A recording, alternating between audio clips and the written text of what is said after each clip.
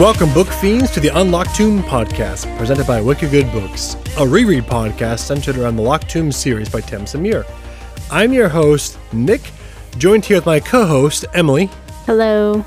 We'll be joined this season by two guests who are enjoying the material for the first time. Back from the dead, it's Lisa. Hello. And let's not forget our very own member of the 10th House, Junior. That'll be me. All right. On this episode, we are on episode 8 of our podcast. We are covering chapters 20 through 22 of Gideon the Ninth by Tamsin Muir. Before we begin, however, I wanted to start off with some show notes at the top of the show. So we have been receiving lots of great feedback and support from the community. So we just wanted to take a moment at the top of the show to say thank you to everyone who's tuned in or who shared the podcast, especially with their friends or family and those who are fans of this book series. It really means a lot to us, and we hope that the Unlocked Tomb community continues to grow. I don't know if you guys noticed, but there was a interview from In the Margin, it's like a book blog, by Kiara Sakum. And she interviewed Tamsin Muir about the Locked Tomb series and about Nona. And I'm only bringing this up because Tamsin says something in the interview that caught my eye and immediately started making me just theorize and create conspiracies in my head. And I'm going to read the quote from her. Now, this will mean more to Emily, but I think at this point, I hope that Lisa and Junior can appreciate a quote like this, but also kind of like maybe help out since it's, it's fresh in your mind and this is your first time going. And it's kind of like the first time playing D&D or the first time, stepping onto a crime scene. It can't hurt to have fresh eyes on something like this. And so let me just read the quotes. It'll make a lot more sense. In the interview, it's a pretty phenomenal interview. I'm going to put a link to it in the show notes. But for now, a quote from Tamsin. She is asked essentially about inspiration for the Locked Tomb and different video games and material she consumes and crossing genres, splicing them together, fantasy, sci-fi, and horror. And to one of the questions, Tamsin responds, "There's at least one big concrete secret that I hope to explore in Alecto. There are hints about this in Gideon. We definitely didn't see all the Canaan House in the first book. And as for the mysterious force, it's going to be less or more mysterious by the end of the book. Also, love the idea of a haunted house as a house possessed. I love it when a place becomes the antagonist. There are still horrors in Canaan House. Canaan House is returned to in Harrow, and it's in its own very weird and oblique way, and does return in Nona, or at least a prequel version of it. You get to see why the house is haunted." Now, I wanted to bring this up because essentially what she's saying is that everyone missed something in this book, Gideon the Ninth. Absolutely. In Canaan House, it's like a theory or an Easter egg or just something that everyone has missed so far. There is one secret to Canaan House that has not been unlocked by boneheads like us, like Emily and I, and Lisa and Junior. This is your first time reading the book, so I'm just super excited to have just 4 sets of eyeballs now scourging each line, looking for something that just seems out of place or something we've already read. I think actually in these chapters we're talking about today, it comes up, at least my theory, so I'm going to talk about it when we get there. Well, I think you're right, because as soon as I read that interview, and then when we were prepping for this episode, recording these last, few chapters, I was definitely reading into it a lot more. And I feel like these last few chapters have become really plot heavy. And so I think every single line I was like, is it this? Is this what she was talking about? So I have so many highlights and underlines with like question marks and foreshadowing and all this stuff in the book, especially for these last few chapters.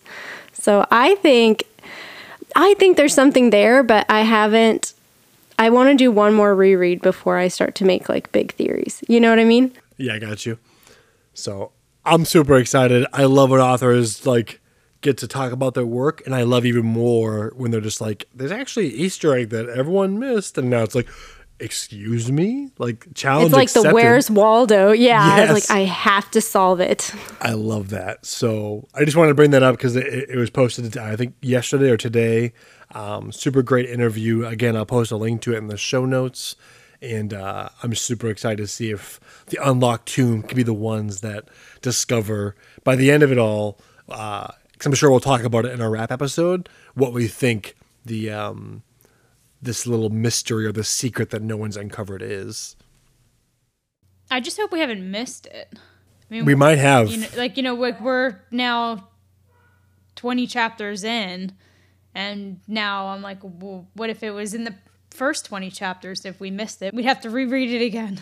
Yeah, that's why I said I want to reread it one more time Yeah. before I actually do it. She's referencing Canaan House in the interview, so we know that it has to be from when they arrived to where we are now. So that's not like the whole. They arrive in like what, chapter 3? Yeah. Yeah, it's like chapter 3 or 4. So Still, that's a chunk that we can dissect. But I think something happens in these chapters that I was like, it's that. So when we get to it, I'm gonna like ding ding ding it, and we'll go from there. we need one of those like crime pinboard walls. Yes, Like where you put pictures up everywhere and then you connect the string. strings. like I'm shocked that Lisa doesn't already have something like that, like the Charlie Day meme where there's all the like Yeah. Always Sunny. You don't know that I don't. I'm imagining Lisa looking up right now from a mic, and there's like this giant board of Locked Tomb pins. So little do you know, I've been doing this all along. Yep. Yeah. So before we begin, I did want to talk about the Twitter page for the Unlocked Tomb, which is part of the Wicked Good Books Twitter. We recently posted just a fun post. It's like Meet the Bone Squad. Essentially, it's these 4 infographics that talk about each of us in like a candid way, just to kind of get to know your podcasters. I don't know if everyone's into that kind of content, but I always love when I find a new podcast learning about the people involved. So they're not just like a, oblique voice talking in my ear for hours at a time. It's cool to like see their face and see, what these people are all about. So I'm hoping that sharing that information with you all on Twitter is cool and you're interested in it. I also reposted it on our Instagram, and we'll be making notes of that as well for future seasons of the show. We'll probably be updating it. Also, the Nona arcs have started popping up out in the wild. I've been seeing them out on the Instagram. People, gloating, I would maybe say, or bragging that they have them. So it's May right now when we're recording this, and so we only have a few more months until it's out, but it's definitely starting to kind of do that ramp up to the release date. Listen, I have not gloated once about my I mean, maybe gloat is a strong word, but maybe it's rooted in my own jealousy of seeing them. I have received an arc for Nona the Ninth. Now I'm holding off until my birthday coming up in June. Naomi from Naomi Stairs, who did the art for our channel, she also received an arc for Nona the Ninth, and she read it in a single sitting in one day.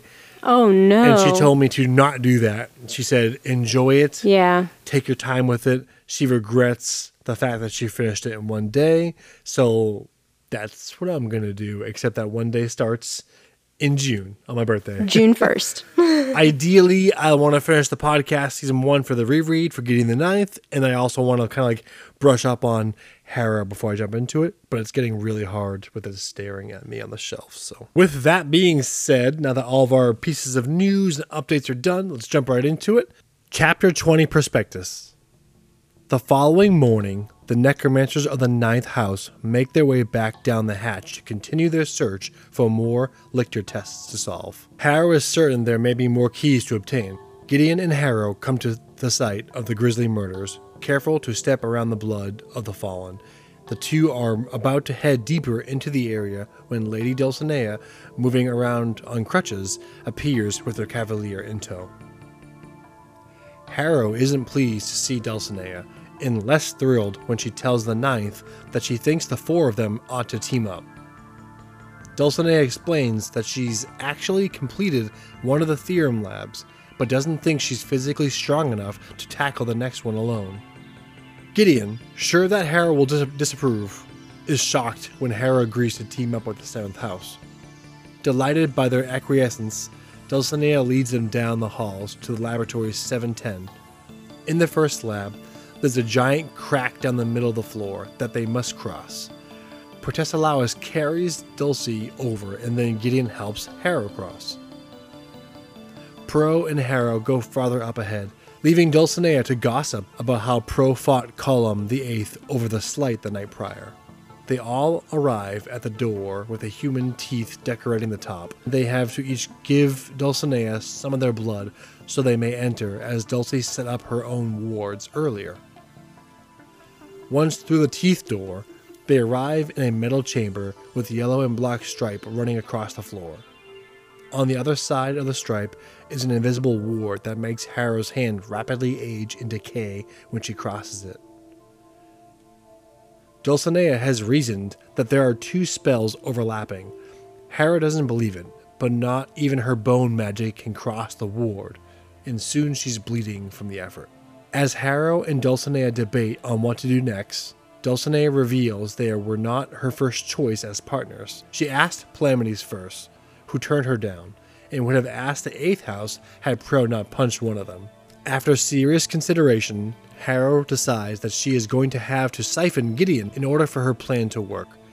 If the connection should be severed at any point before the task is complete, Hera will die. The connection will also cause Gideon an immense amount of pain, but Gideon loves a challenge almost as much as she loves her sword. Hera begins siphoning and Gideon feels a combination of electrifying pain, muscles sore, and the distinct sensation of withering and decaying. Gideon goes in and out of consciousness. While siphoning Gideon's essence, Hera is able to retrieve the key while Dulcinea tells Gideon that she's not allowed to die, as much as she feels like she wants to at that moment. But even with Dulcinea cheering her on, Gideon is sure she's going to die when, to her surprise, she hears Hera calling her name. She regains consciousness to the realization this is the first time Hera hasn't called her Griddle. Hera demands Lady Dulcinea leave them be, which she does, after pawing and cooing over a partially drained Gideon. Hera and Gideon limp back to their room. Eyelashes are missing, face paint has melted off, their hair is shorter, but they have acquired another key, which they will turn over to Dulcinea after they use it. As they nearly collapse from exhaustion, it would seem Gideon and Hera might have a newfound respect for one another, but for now, they sleep. Woo! That was like the longest prospectus I've ever had to read, which, to be fair, I was praying for it's you. one of the longest chapters. Yeah, this is one of the longest chapters, and it's a lot to summarize because a lot of things are happening all at once. A lot and a little happens, because like what they Right. do is a lot, but they mostly just like gab the whole time. But before I jump into my thoughts on the chapter, I want to kick it to Emily on the reread. What was I like going into these chapters, having spent so much time away from them? I think what stood out to me the most is a little bit of the details on the magic system. Because when you're first reading it, I was so entranced with like Dulcinea and Hera and Gideon and all of their interaction. But on reread, I was really paying attention to Dulcinea's description of the how it's like 2 spells overlaying each other, and how like what avulsion means and what was really happening in terms of the magic system to why this trial was even a thing, I guess. Mm-hmm. What did you think about this Lictor trial, Junior and Lisa going into it for the first time? Like, we've seen a couple of them now, or at least like the main one that Hera and Gideon went through, with like the interchanging doors and Gideon fighting the construct and Hera having to see through her. Now we get this very different but very adjacent trial where, again, the Cavalier and the Necromancer have to work in tandem to complete. What did you guys think about it? What were your thoughts? I think for me, them actually this time working with the others in this particular chapter, and Dulcinea really schooling Hera in a way telling her, this is, I don't know if it was this chapter where she basically talked about how, yeah, she may be dying, but she still has a brain, meaning that Dulcinea is pretty smart. She's a smart girl. She knows what she's talking about, and she really wants them to listen because, at this point, as you can tell, their lives are really on the line here, trying to cross this threshold. So for me, seeing them actually team together was something that I wasn't sure was going to happen, being a new reader. So it was very intriguing to see them working together, and then how they also work together down the road, and some of the later chapters that we'll talk about. And again, Dulce being super humble, coming to them being like, I already got one of the keys, but for this test the next test I found, I know I'm not physically capable of doing it, so let's team up. And there's a sense of like vulnerability there that we've seen consistent with that character. But it's really cool to see it being used in kind of a different way. And she was very thankful too when Harrow kind of like made it seem like it was her idea to invite her on, to this quest of, being able to, cross over. But yeah, I do think it's interesting seeing them start to kind of form an alliance. Not really. Like, Harrowhark is keeping everybody at arm's length, right? Even Gideon. But this is kind of the first time where they're starting to really, like Junior said, work together. Why do you think that Harrow was so, I wouldn't say so cool with working with them, but so quick to just agree to work together with Dulcinea and Pro? Well, I think she just wants the keys. She just wants to get through it. So she's Agree. it has nothing. I don't want to say that it could have been anybody from any of the houses. I think that she also probably sees that Gideon has some sort of fascination or attraction to Dulcinea, so she might be more willing to work with her than other people over the house because she has some sort of trust in Gideon, and if Gideon has some sort of trust in Dulcinea, although we know that she doesn't really trust her, but there's some sort of relationship there that I think Harrow decided to allow them to work together in that sense because it was Dulcinea and not somebody else. But I think that at the end, Harrow also just wants the keys, so she's going to do what she can to get them. Yeah, I think Harrow's just very eyes on the prize. Yeah, I think she's very eyes on the prize, and she probably was also not too mad that it was Dulcinea and not somebody else. What were you going to say before, Lisa? I basically answered it. It was cool to see that, them working together with somebody else and to bring that in because I think that there is a weird triangle between Harrow, Gideon, and Dulcinea in terms of just like in general. It's like none of them are really friends, but Gideon kind of likes Harrow to a degree and she's kind of fascinated with Dulcinea, but then Dulcinea and Harrow don't get along. So there's like a weird thing. So that was an interesting interaction, I thought. Yeah, well, in the text it was funny too because when Dulcinea was using all her, kind of wily ways, I guess, or like her like seductress side, kind of, where she's kind of trying to swoon Harrow or use her to get Harrow and manipulate Harrow. It said that Gideon was undergoing complicated feelings about not being the center of the Seventh's attention. So it builds on that dynamic, like you said. What do you think it is about Dulcinea that Gideon is so drawn to, Lisa? I think that, the way that she's described is she's pretty. So, like, I think that Gideon has, like, an actual attraction to her, but then also she is this very frail human who is also very probably powerful. So it's like it's almost like a thing where it's like, wow, this person can be extremely physically frail, but extreme, like what she says, she's like, I might be down physically, but my brain's not down. Like, you know what I mean? So it's like this person can be extremely smart, but extremely frail. I feel like to Gideon, she probably feels very familiar too, right? Because she's sickly and dying, right? And she probably blends in with the type of people that Gideon grew up with. But then she's also this genuinely beautiful, classy, just tries very hard to compose herself and be kind person. And that's like a complete foil or total foil from what she's used to with Harrow. I almost feel like Dulcinea is one of several characters in this book that is a foil to Harrow, because to Gideon, she's only ever known necromancers to be like Harrow. So coming across a necromancer like Dulcinea, who's incredibly kind to her, gives her attention that's not, doesn't seem to be underhanded or like she's scheming, doing things with a ulterior motive. So I think that's a part of it too. And I think we've talked about it before on the show about Gideon just having like not the best, or at least suffering from a type of social anxiety. And so having someone like Dulcinea pay attention to her and be interested in her is just an interesting thing to me that Gideon seems to be always drawn to, and that these two characters always seem to bump into each other. But also, I, going into it, especially the second time, reading everything, like at least trying to under a microscope, essentially, still feel like Dulcinea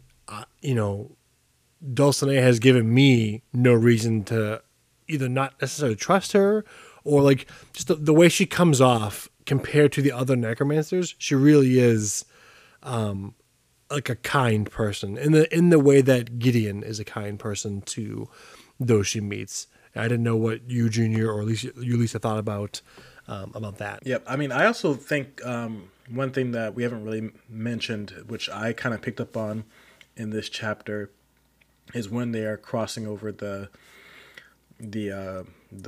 crack or whatever, the separation in the floor. How Gideon is very helpful towards her, and when Tamsin describes how she's holding her arm, I think Gideon is also a bit of a caretaker and actually cares for Dulcinea in a way that she hasn't really cared about anybody else before. And I think these are all new feelings to her. So I think she kind of feels good about herself, being like, it's almost like, when you have like your first relationship, when you're like young, and it's like you want to do everything for that person, or even if it's just a new relationship and you've been in other relationships before, but you want to do everything for that person to make them feel good. I feel like that's what Gideon is starting to feel with Dulcinea, and I see this relationship developing further down the road, but she definitely does have feelings for her. And in a way, I think it's like a necromancer crush that she has on Dulcinea. And that's the way that I'm looking at it. Right. It's kind of exactly. Grim So crush. that's the way I actually look at it. That's like the other side that I also saw. So It's like it's a tragic crush. It's like one of those like mid-90s A Walk to Remember kind of crushes. absolutely. What's that book that you like, Lisa? Is it what Fault in Our Stars or something like that? Yeah, I mean, every 16-year-old liked that book. Soul siphoning. Now, this is a pretty interesting concept to me, and the fact that it is the center of this trial, of this Lichter trial for them to go through. What do you guys think about it, and how do you think it feels? Like it was so easy for me the first time reading it to fall onto like the Dementors in Harry Potter, the soul sucking, in video games, seeing like your essence being drained away, and on reread, because I wasn't bringing any of that baggage with me this time, I just kind of went into it as a fan of this series. It was really cool to experience all these emotions and these, especially these pains, in a whole new light, or at least unclouded by other references or other comparisons while reading it. And I wanted to ask specifically Lisa and Junior what you guys think about soul siphoning, but also after that kicking it to Emily about what you think soul siphoning feels like, and what were your thoughts about it the second time? Well, one of my things is, because I think that earlier in part of this chapter when they're discussing that, is they brought up Thanergy again. And I remember a few episodes before, back when we were in early chapters, I think they first brought up Thanergy, and you had asked us in that episode what we thought it was going to be. And I don't remember what my answer was. I'm not 100% sure what I thought it was, but this soul siphoning feels like that's probably. I don't think that did they say that that is what it is. Do we now know what Thanergy is? Thanergy is the inner death energy, which Death juice. Yeah. Death energy. Okay, so and it has to Thalergy kind of is deal like with it. Thalergy is like life juice. Thalergy is life juice. Thanergy is death juice. That's like the easy way to remember it. But essentially, like life and death energy, one that consumes and one that I don't want to say heals because it's not the right verbiage, but it repurposes. I was gonna say like restore, Yeah. almost in a On a sense. side note, since you mentioned the life and death juice, that brings me to my favorite quote of this chapter, which would be Gideon saying, "I'd rather be your battery than feel you rummaging around my head. You want my juice? I'll give you juice." To which Hera responds, "Under no circumstances will I ever desire your juice." I knew, Lisa, that was gonna I be did your too. favorite quote. I was like, as soon as I heard it, I was like, this is gonna be in the podcast. I already know Lisa's gonna bring it up. What about you, Gina? What do you think about soul siphoning? Did you draw any comparisons to other things you read, or like how did it make you feel thinking about your body, like going from, like, because Gideon's feeling like electrified, but also like she's withering away. But it's like a confusing combination of emotions and feelings. Yeah. I think for me,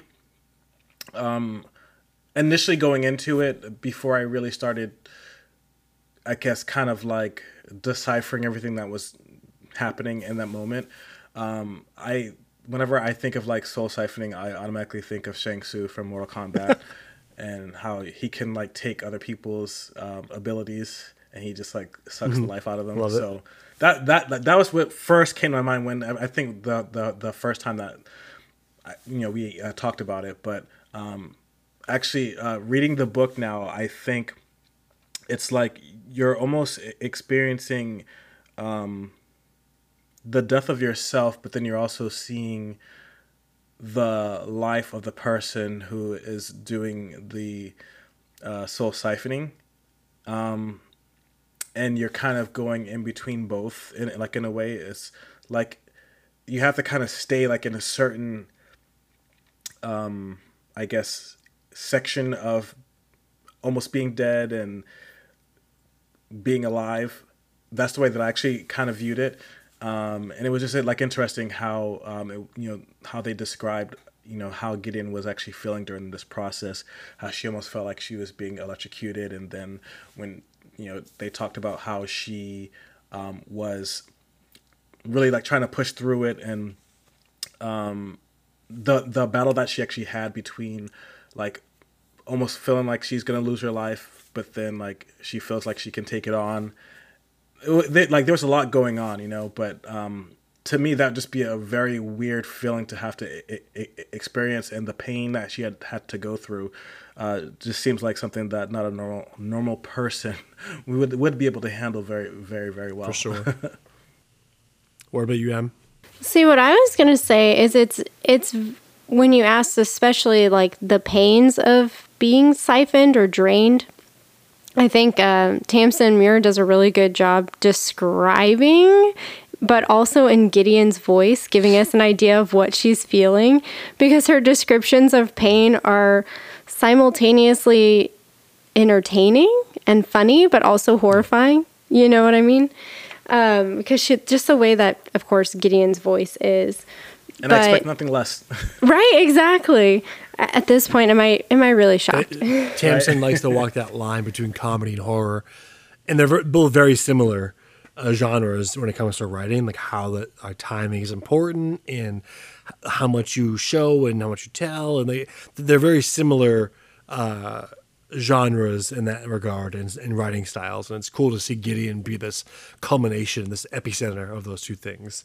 There's horrible things happening to it that sounds like it's just absolutely excruciating, but because it's Gideon, and you feel like if there's anybody else, we wouldn't get that commentary, or at least it wouldn't be that comical. So it's a whole different lens, thinking of it that way. Yeah, it would definitely be more horrifying than it would be like, For sure. comical and horrifying. At the But same she time. pulls through. Our girl, our Ginger, Gideon the Ninth pulls through, and there seems to be one little thing that kind of gets her through this whole thing, and that's the fact that Harrow shouted her name, and she actually used her full name, not her pet name that Harrow has for her. And I didn't know if Griddle. I didn't know if that happened, and you, Lisa, were like doing this like victory dance, or what was going on in your guys' heads at all, any of you, when that chapter was happening, when that moment happened. But I wanted to kind of finish this prospectus with that inquiry. Yeah, that was, I mean, yes, I was just like, you know, like my little heart fluttered because she finally said her name. But aside from that, besides that moment, there was one other moment that I just wanted to bring up really quick, which was when, it has something similar to that whole feeling. But when Gideon and Harrow step away to discuss what they were going to have to do, and Harrow is telling her, she's like, do you understand what I'm going to have to do? You know, and Gideon's like, yes, I understand. And she's like, you're still going to do it? And she's like, yeah. And she's like, why? And Gideon says, she's like, because you asked. And Harrow was just like, that's all you require. And you could read that in two separate ways. You could read that as in Gideon's doing it because Harrow asked, or she's doing it because Harrow finally asked her, as opposed to like demanding it. And I thought that was a really like nice interaction to see. Yeah, I loved that. I love that yeah. too. Ha ha, said Gideon. First time you didn't call me Griddle. And then died. Again, Tamsin just putting... Kind of. Right. kind well, of. basically. Yeah, basically, yeah, that's what she said. In the dramatic way, for sure. So Yeah. closing out chapter 20, we're going to jump into chapter 21. Chapter 21, Prospectus. After recovering from a near-death experience at the hands of Harrowheart, Gideon ruminates on the pain she experienced during the soul siphoning. She wakes to find the series of notes left for her by Harrow. The notes inform Gideon that Harrow has taken their new key and gone to inspect the new laboratory it will access. Harrow demands that Gideon stay in their room and speak to no one except Palamedes Sextus, who will be checking on her later after her near-death experience. While Gideon is trying to get it together and clean herself up, Camilla VI arrives. She checks Gideon's vision and asks her a few questions about her general health. While she agrees that Gideon seems fine, Camilla, like Harrow, finds that more concerning because she should barely be alive. Camilla tells Gideon the reason Palamedes refused to help Lady Dulcinea with the trial is because he thought it would cause Camilla permanent brain damage, if not kill her. Despite being instructed by Harrow to remain in their room, Camilla helps Gideon put on some face paint and takes her to find some food. They come upon Coronabeth arguing with Teacher about the keys. Coronabeth wants her own key to the facility, but Teacher tells her it's one key per house. She then asks for Magnus V's key, but Teacher admits it is missing. Palamedes offers to take Coronabeth down to the trials himself. This displeases Camilla. Coronabeth asks Palamedes not just for an escort, but to help her get all the keys, and in return, she will make the Sixth House wealthy and give them anything they could want. But Palamedes declines and only plans to show her where she needs to go. Gideon learns that each key is unique to the person who finds it, and there are very few unclaimed ones left now. She had not realized this, and now wonders how Lady Dulcinea plans to use the new key they retrieved together once Harrow is finished with it. Coronabeth also notes that it means no one can truly win if they all hold different unique pieces of the puzzle. Teacher agrees, and even concedes that there is no imperial law in the first house. There is nothing preventing the members of each house from murdering one another to obtain the keys. Coronabeth runs off to tell Lenthe what she's learned. Palamedes probes Teacher about Magnus V's key, learning he received it shortly before his and Lady Abigail's untimely demise. Gideon and Cam follow Palamedes through a door into a pantry off the dining hall, where they run into Captain Deuteros. Deuteros and Palamedes argue over allegiances. Pal declines the captain's offer to work together, and for a moment it appears there may be an altercation. Instead, the second storms off. Palamedes continues onward with Gideon and Cam in tow and leads them to the morgue. They discuss the keys and how Palamedes has known they were unique from the start. He is certain that people are going to start doing horrible things to each other to retrieve them. Gideon watches as Palamedes takes the wedding ring off Magnus's finger and also cuts his pockets off his clothes as part of a spell to locate the fifth's key ring using the object's energy. Palamedes takes Gideon into his confidence, tells her he is certain the fifth house necromancer and cavalier died of more than a fall. Before they can finish their conversation, they are interrupted by a sound. It appears that someone was listening at the door. They look into the corridor just in time to catch a glimpse of the fourth house teens. Thank you, Junior. This is a big one. So we're starting to see some drama unfold between the houses. And it seems as though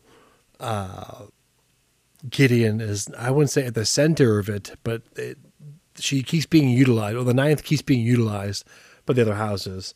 And we're not 100% certain why, but I love that Gideon wakes up to a bunch of notes again, and the fact that Harrow left her bread in a drawer. I don't know why, it cracks me up every time, but just like the image of like a loaf of bread or like a baguette just like sticking out of a drawer just kills me.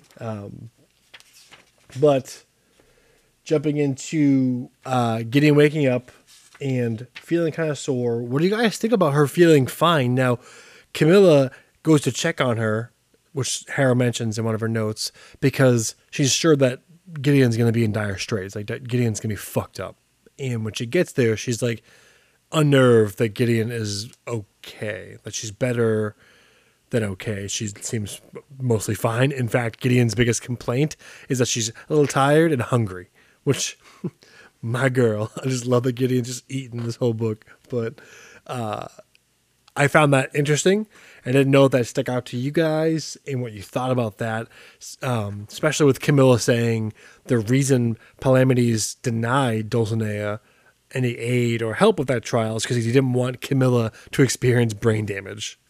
I think on reread it stands out a little bit more because when I first read it, I guess I just assumed Gideon would get through it fine.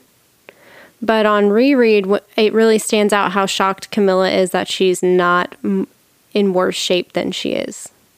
Because technically, I think she said that she should have been in a coma, really. Right, yes. That's what Sextus told her she would find, was Gideon in a coma. Okay, no, just go, Lisa. No, you can go ahead. No, mine's something different. I just think it goes to, I don't know how I want to say this, but like the fact that Gideon was okay afterwards, like it makes me wonder, like, is Gideon more than just a cavalier, or is it because of her ties to Harrow, because Harrow has like been inside her mind? Did Harrow do something to her to make her more powerful than just a cavalier, that's why she was okay? Like, that was what was going through my mind as all of that was happening. Right. Like, is there something different about Gideon? Like, why is she, I guess, so strong or able to handle that and come out of it feeling better than what Palamedes thought Camilla would be able to do? Right. I love the back and forth between Camilla and Gideon because they're like cavalier bonding. Where, like, when she says my necromancer overreacted and Camilla softens to her as someone whose necromancer is also prone to gross overreaction. I would say Palamedes, Sextus, and Hera Harknonogesimus are like not even two sides of the same coin. They're very similar, and it's kind of cool that like these two calves who are very different, but both very skilled in their own way, bond over that. Like, that's the thing that they connect with. It's just kind of like, yeah, my necromancer overreacts, and it's just like, oh yeah, preach, yeah, preach, right. And of course, Emily, this is your favorite character, or one of your favorite characters, and one of mine too, Camilla Hecht. But this is us seeing like her not super defensive. Last time we kind of saw them, setting aside the dinner party and all the murderers, investigation, was when she faced off with Gideon in the stairwell. This is the first time we're seeing her in the light. Gideon's taking note of her. And she's just, to me, a really interesting character. She's very, it's stern and intense. She, to me, feels more like a bodyguard, like this, assassin bodyguard. compared to other Cavaliers. And I want to kick it to you because I know this is one of your favorite houses. I honestly feel like she's such a mirror to Gideon in kind of the opposite way. Whereas Gideon's like big and bulky and super powerful, Cam is like very flexible and quick, and but I like their bonding, especially when they're walking down the hall and Gideon kind of starts to lean over, and instead of Camila like helping her and holding her up, she just gives her like a gruff shoulder to like kind of push her back up to standing. Yes. And it's just those unique things that Muir puts in there to give Camila like a specific character, It makes her feel like 100% unique herself, that instead of like offering her arm or being kind and gentle, she's just going to shoulder her like, come on, stand up. Like, let's go. Mm-hmm. Says a lot about personality too. It reminds me a lot of like a sports movie where like the team, everyone on the team is new to the team, and they're all like either in the locker room or in practice, and they're like getting to know each other. And there's that awkward like, okay, we know we're different, but we know we're probably gonna be friends. Just work with me, all right? Yeah, and kind of that awkward like bonding in the beginning. Yeah, for sure. And of course, we hear from Corona Beth. Corona for short, talking to teacher, trying to get her own key. And again, we're hit now with more out in the open, less introspection, but more of a character actually saying it, her being like, how the hell are we going to solve this puzzle if everyone has different pieces of it and no one wants to share it? Now, going to give Corona Beth the credit that she's one of the first characters to outwardly kind of voice that, yeah. Because you get the sense that there's probably a couple of characters that are thinking this, but she's outwardly voicing it. But I think it's funny that she's outwardly voicing it to teacher, like not like teacher's pet vibe, but like everyone else that's thinking of it and making private alliances or maybe like talking amongst themselves about this idea, this worry, and she's going straight to the professor essentially, being like, "This is a concern that I have about what's happening." I think these last chapters, like especially this one, the plot is really starting to ramp up. And I think in this one where we're having direct conversation, like you said, about the purpose of the keys and how many there are, which is something that was pretty obscure up until now, is kind of building that next layer of intrigue for what is the electoral ascension process? Like, what are they trying to do here? So less theories, but hearing Corona speak that to teacher, what's going through your head? Like, are you thinking maybe she's overreacting, or because we started this read, at least when we got to Cannon House, with this competition, contest of champions vibes. Everyone's out to be number one. There can only be one Highlander. There can only be one Lictor. And we're very quickly seeing that might not be the case. But now we're hearing characters voicing it. So we're really getting into it here, to the point where allegiances are trying to be made with Judith Deuteros fighting almost with Palamedes, being like, we need to work together. What's happening is not okay. People shouldn't be dying here. I'm going to step forth and say it's time for the second house to push here and combine forces with you to Palamedes. And Pal is just like not having it. And I love that, like, as an aside, as about like, he's basically like telling him, you need to join me. Or I'm sorry, she's basically telling Palamedes, you need to join me, and we're going to join forces and make an allegiance here and start working together to collect these keys. And Palamedes is not having it. And then like there's a moment where you think they're going to fight. Like yeah, the altercation might happen. And I love that Gideon is just sitting there eating while this is all happening. And she's just like, Gideon, who had just eaten 1 1/4 dinners, felt unbelievably unready for whatever was about to go down. That would be the equivalent of, I'm just going to sit here and eat my popcorn and watch these two people go at it. It's right. It's the popcorn or the gift. tea. It's like Gideon's like. Well, I think right here, like I said, the plot is starting to thicken. So you kind of get the idea that the resources are limited. So how is the group going to react to knowing that they all hold different pieces of the puzzle? Is shit going to hit the fan? Or is everyone going to come together and work as a big, happy team? And as we get more into it, we're going to see how they all take that knowledge. Yeah, I think especially now that they know that lives are at stake here, considering everything that has gone down, now they start getting, having second thoughts about like, okay, we probably really need to work together because otherwise, we can try to kill each other off to do it, but it's probably easier just to work together versus trying to kill each other off or steal keys from each other. And then in the end, they'll figure out who's going to end up becoming lictor. So we get to see a little bit of sixth house necromancy in this one, which we've vaguely seen when Palamedes was checking on Harrow when she was in her cocoon. But it was really cool to see them shine a bit in this chapter and be just like, they seem kind of, I don't know if pompous is the right word, but they definitely seem a little standoffish, but not in a pretentious way. But we know that these two people are capable, but they're also capable of, standing their ground and not being pushed around by the second house. And then we see Palamedes working his magic quite literally at the body in the morgue of Magnus, using his wedding ring to try and figure out some more information about his death and where the key is. Well, I thought he was trying to look for where the key is. But he also was able to deduce that they didn't just die from the fall. And that's kind of where we end the chapter. And I don't know what you guys thought about that, or just in general, what do you thought about that power? As far as superpowers go and necromancy goes, I love the concept of necromancy. I don't know what that says about me as a person. I also love the afterlife and just different takes on the afterlife. And I love the idea of memories or just even information, thoughts or dreams being tied to an object. I don't know if that's because I have way too many creature comforts in my life, but it's really cool that the sixth house can.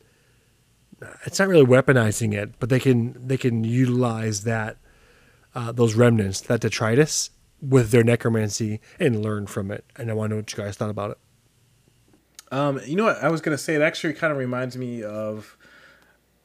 I guess in a way, it's not necessarily parallel, but very like kind of similar.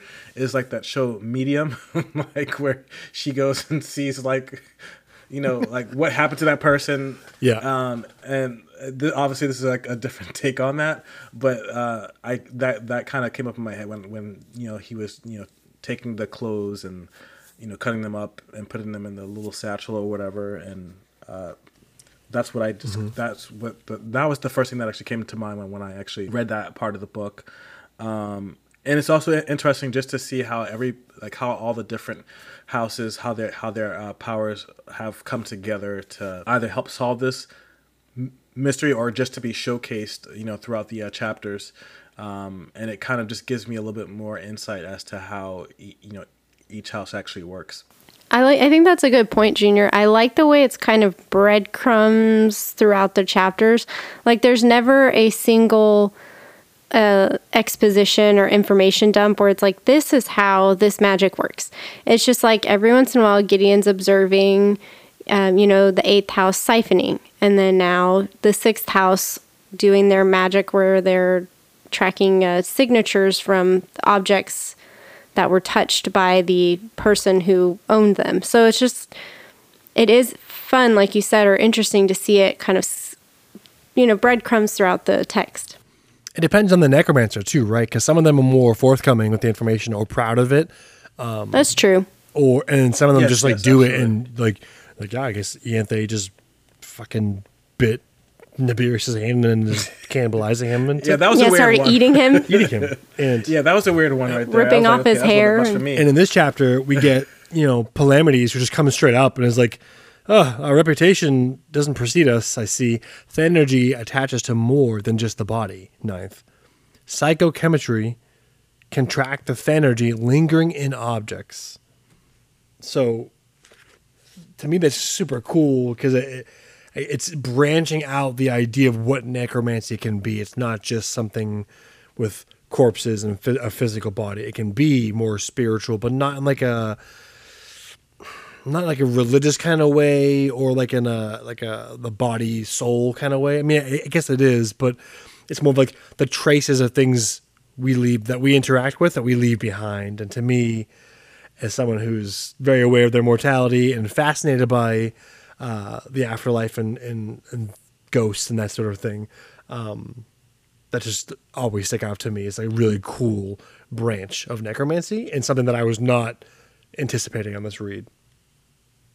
Yeah, and like with that, I think it's cool how they kind of have like they're all a necromancer, but they all have different like specialties, and it's almost like how you study something in school. It's like you're all going to school to get like a bachelor's degree, but you could have a bachelor's degree in different areas. And it's interesting to see as we're going how Gideon's observing how each of them uses the magic differently and how they specialize on it. And that could be just because of and it could be based on like how they were raised and what kind of house they were raised in and what their beliefs were and stuff like that, and how it changes the magic. They feel more focused than the ninth house too, and that's something that I didn't notice my first time reading it. But the ninth house, while is powerful in its own right, and we know Harrow is super powerful in her own way and very intelligent, the specialties here, it seems like the other houses are very much focused on a specific type of necromancy that almost seem more daunting than what the ninth can do, which I know is not 100% true. It just, on my first read, I kind of because our perspective is Gideon and following Harrow, and the ninth house is like our house going into it. You want them to be like, oh, they're the most powerful one. They're the Super Saiyan house. But it's cool to see these other houses as not like secondary or lesser. They almost seem more complicated than what the ninth house can pull off. Because so far, the ninth house is just is really good at constructs and bone theorems and channeling Thanergy, but not focused on something like this, like where Palamedes can, deduce information from an object, from trace elements of the spirit. Yep, and the 10th house, I'll tell you, man, they're good at track times. I'll tell you. I love it. So, there is a quote by the end of this book that we will all look back on this episode 8. Oh yes. There's a quote in the future that we'll come back to. I know what quote you're talking about too. So, moving into the closing up this episode, let's jump into chapter 22. All right. Chapter 22, Prospectus. Gideon finds herself alone in her room doing her exercises while Harrow is off doing whatever it is she's doing. She doesn't return that evening, and Gideon kills time by working with her sword, then takes a long, well-deserved, luxurious bath and reads her magazines. She falls asleep after her bath and wakes up 9 hours later to find Harrow has returned to her room. Harrow goes to bed and refuses to talk about the keys with Gideon. Gideon gets dressed and takes herself to breakfast. Isaac from the 4th house corners Gideon, seeming troubled and overtired. Isaac tells Gideon that Jean-Marie needs her and that someone's dead. Gideon follows as he leads her past the pool, which is now filled with salt water and occupied by members of the 3rd house.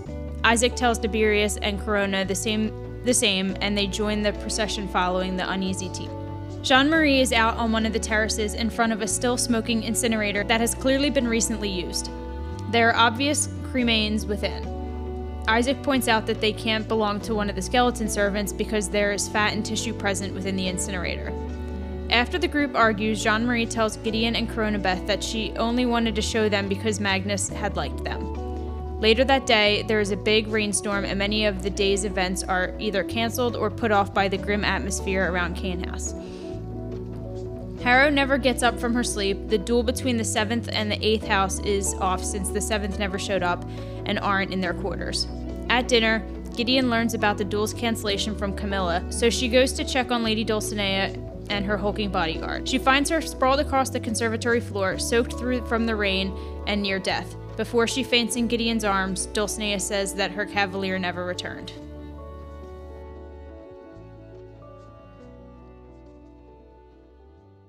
Thank you, Lisa. Isaac slowed down. Corona had vaulted herself out of the water. In a flash of warm, golden skin in her exceedingly long legs, and Gideon made her first and only devout prayer to to the locked tomb of thankfulness and joy. Also my favorite part. Yeah. So there's two lines from this chapter that I love. And before we jump into what we think is going on, I wanted to read them. Let me find it. Yeah. So we get to see kind of like a breather, a chapter between all the events that have been happening. It kind of ends with, I won't say a bang, but it ends with like a heart throb or what's the word I'm looking for?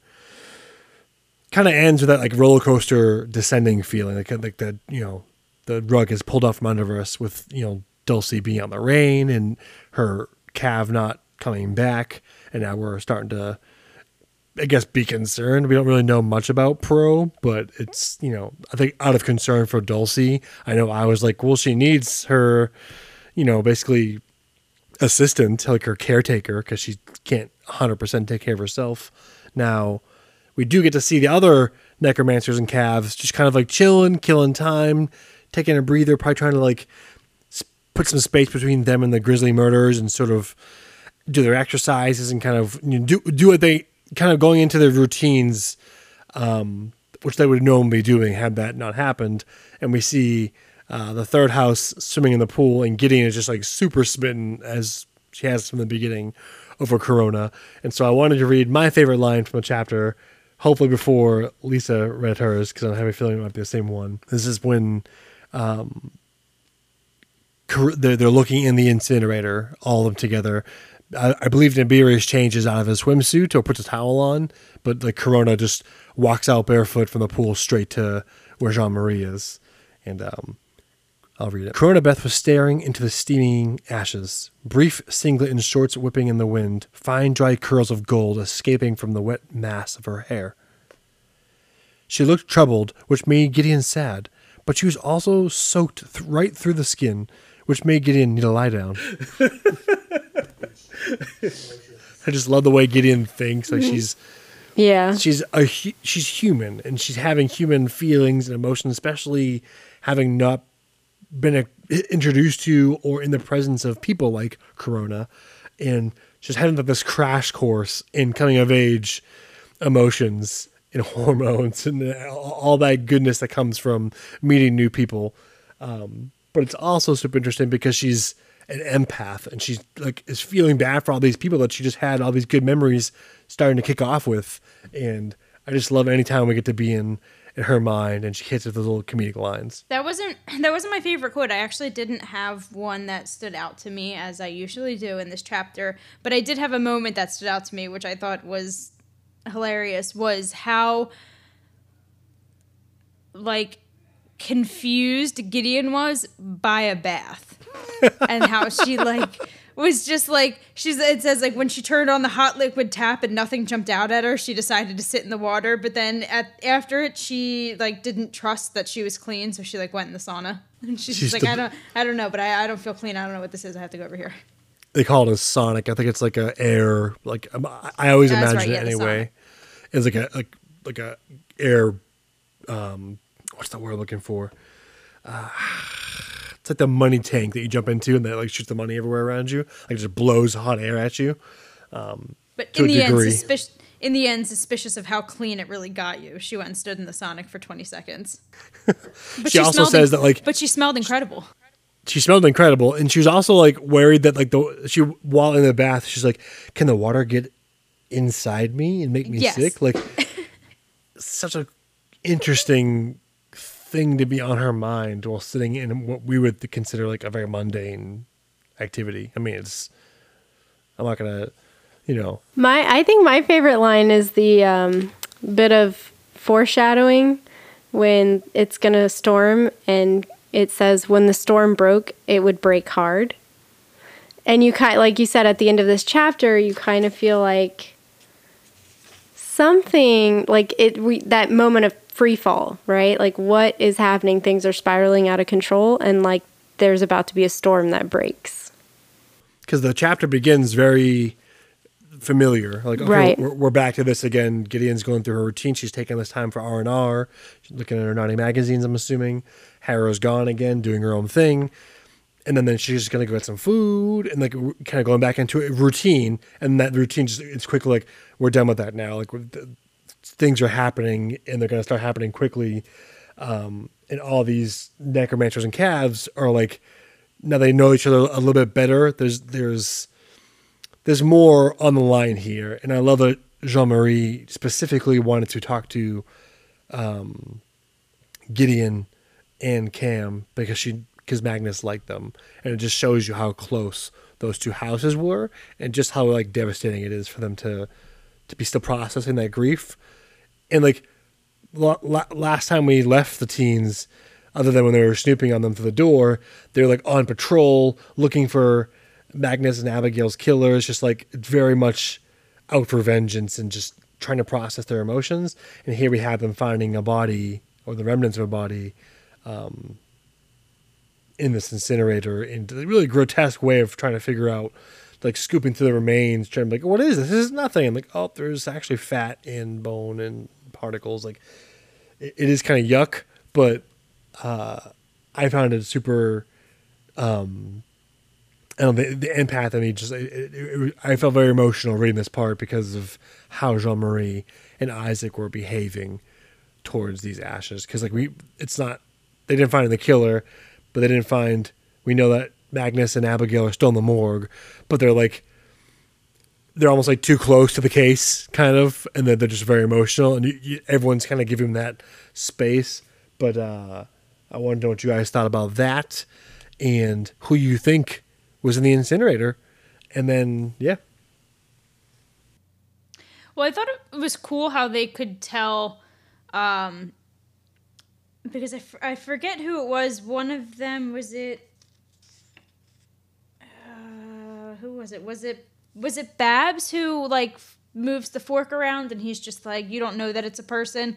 And they're like, and that's when he says, he's like, oh, you can see that there's like, fat and oil and stuff like that. And I'm like, I thought that was like really cool, because I'm like, that he says that he's saying that it's basically just ash and dust at this point, but that could be like a necromantic ability of being able to say like, I can feel this ash and know that it was a human. And I thought that was like a really cool thing to see, to be like, to just to us as a human, like it would just be like, oh no, it's just ash. I wouldn't be able to tell this ash from if it was just firewood or a human, right? Let alone them being like, I can tell it's like fat and tissue, and I'm like, that's it. Yeah, it's a little gross.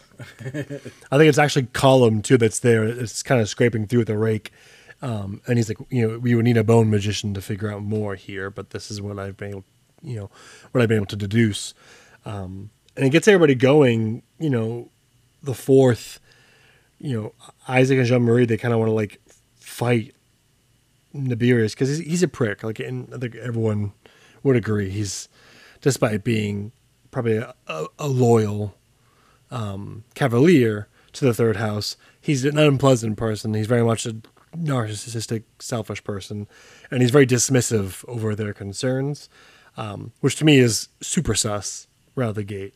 But then it almost gets like undermined by the way Corona acts, because she's like the complete opposite of that. When he's mouthing off, even Corona Beth is like, Babs, shut your mouth and fix your hair, said Corona. Don't discount this straight off the bat. So I thought I was kind of suspect that that Babs was being so dismissive over Jean-Marie, but it's also so on brand for him to be a prick about something insensitive over something like this that it kind of broke even. And I just want to say, the way that Moira Quirk delivers his line in the audiobook when Babs says, "These are ghost stories, doll. You're both cracking up." Like, I cannot even do it justice. But if you're listening to the audio, pay attention to that line, because she just gives Niberius this perfectly, like, snobby, disdainful, like, kind of condescension in the tone and the way that she delivers that line. It was like, this summarizes his entire personality in this one line, in the way that she delivered it. I'm not big on the audiobook. Like I like it and I enjoy it, but it's hard for me to comprehend. But I have to say I did use the audiobook for this chapter, and I'm really glad that I did. Yes, there's so much back and forth and yeah. drama and arguments between all the houses, and you're really getting to see like the don't want to say like the humanity of them all, but you're seeing their facades all start to break.